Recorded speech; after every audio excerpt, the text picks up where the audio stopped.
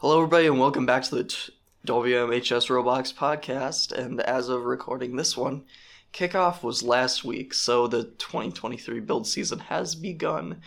In today's episode, I've brought on with me a few of the other captains of the robotics team. We have Ben Hartshorn. Hello. Sam Tronis. Hello. And Quinn Say3. Hello. In case you aren't actually sure what we do in robotics, this episode should be pretty insightful and a good introduction to the team.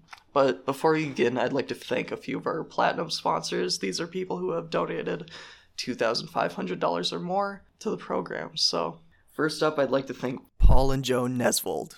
Second, I'd like to thank the Watertown Mayor Lions. Third is the Watertown Mayor School District, because for those who don't know, it takes $5,000 to $6,000 each year just to register our robot for competition. And our district has generously covered those costs since our rookie season. And we wouldn't be able to compete without them, so thank you. Fourth, we have Luther Brookdale Toyota. And then fifth, we have Midwest Motion. So thank you to all our sponsors who have donated. Alright, let's jump into the episode.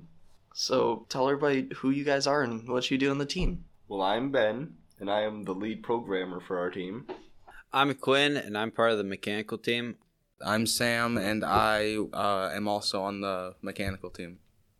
And I'm Drew Isaacson, and I am the head of marketing team. Thanks for being here and taking the time to chat with me.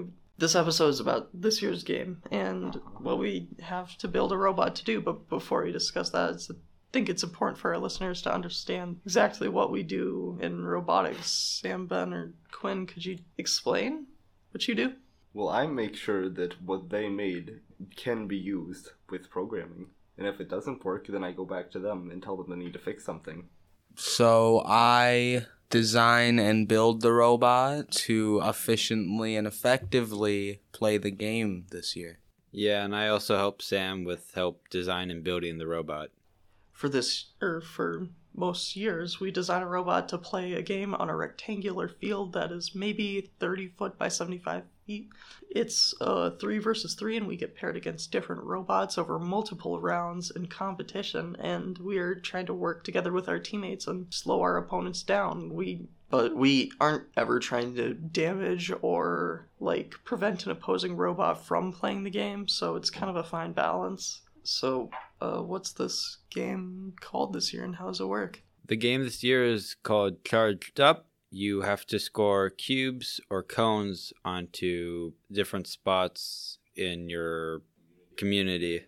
Following up, what strategies could be implemented? Are there any offensive, defensive strategies, or... The main defensive strategy for this game would be to prevent the other robots from going across the field to get pieces to score. And the main offensive strategy would probably be going for cones, because there's 21 opportunities to score cones and 15 to score cubes. Could you explain to us, what manipulators are, for those who don't know? A manipulator would be just how we would manipulate a game piece. So it could be an intake and shooter, a grabber, could be anything really. So what kind of piece are we going to focus on this year? Or do you know yet? We're probably going to focus primarily on cones, but the nice part about this year's game is you don't necessarily have to pick and choose. Our design that we chose this year allows us to pick up cones and the cubes. So how does point scoring work in this game?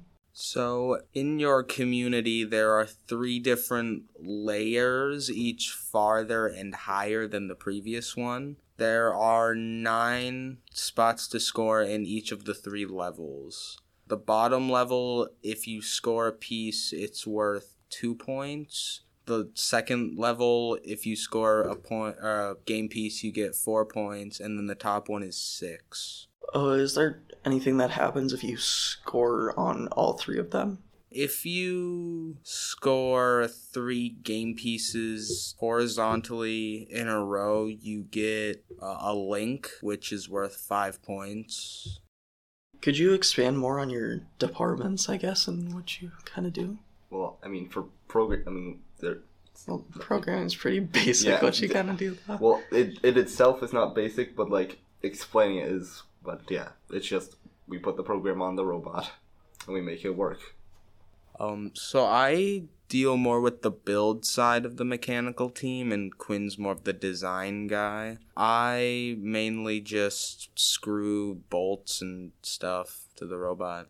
Yeah, so I kind of help with the design. I also do a lot of stuff with the robot, which on the mechanical team is mostly what we do during the build season is work on the robot and try to get it all put together in the time frame.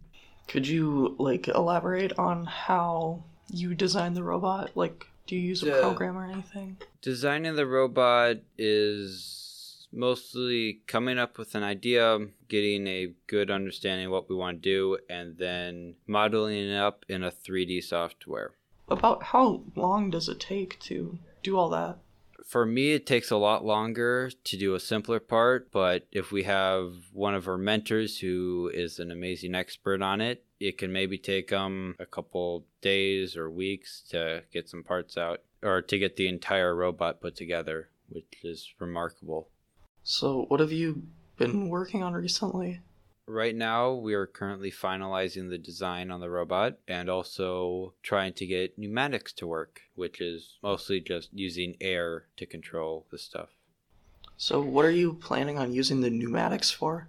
We're planning on using pneumatics in the gripper we're going to use. It's going to be powered by a pneumatic actuator instead of a regular linear actuator because the pneumatic one's just faster. Can you explain what's a linear versus pneumatic actuator? A linear actuator uses a motor to extend a piece, but a pneumatic actuator uses air to extend.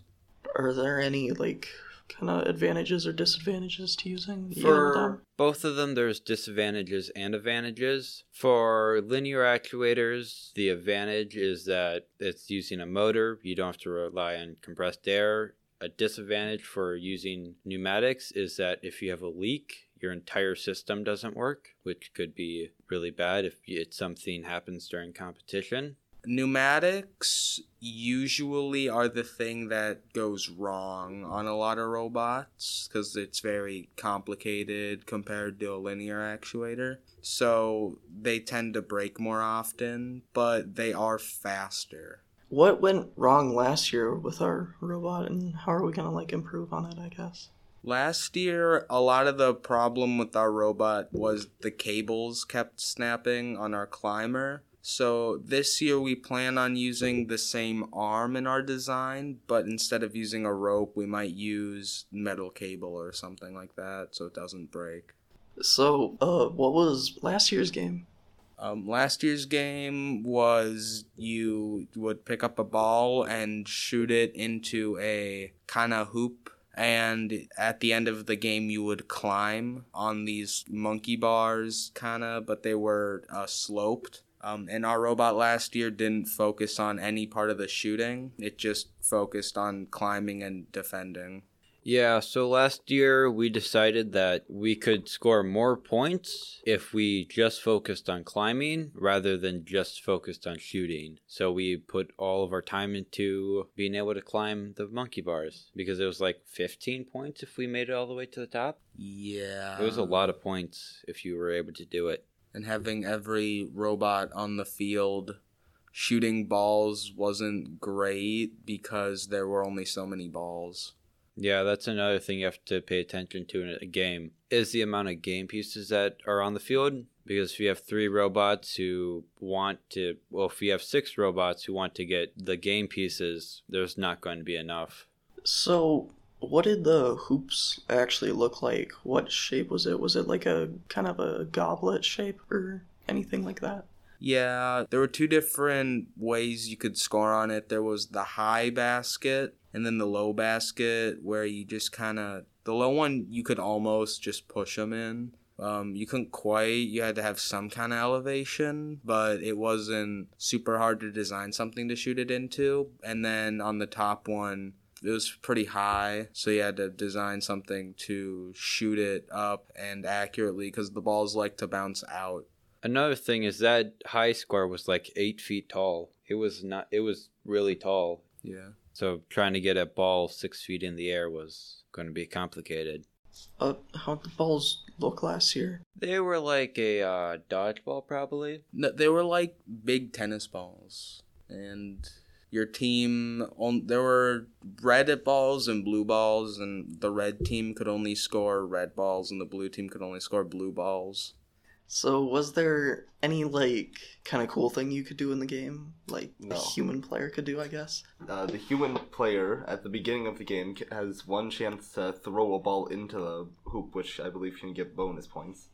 So at the start of each of the game, isn't for like a minute you can't drive your robot? For 15 seconds, you have to automate your robot to do tasks. And last year, we just drove out and got the mobility bonus for the robot. And then we were gonna do something to shoot one ball into it and get a couple of points, because points are usually doubled in autonomous. But we couldn't, we ran out of time. What he means by the mobility bonus is that you were able to get more points as long as your robot made it off the little square on the ground. You got a bunch of bonus points. So, I think that's about all the time we really have for this episode. So, if you like this episode or wanted to check out some of our other content, you can listen to previous episodes of our podcast or check out our other social media handles. We have our Instagram is at WM Robotics, and our Facebook handle is at WM Robotics BOS.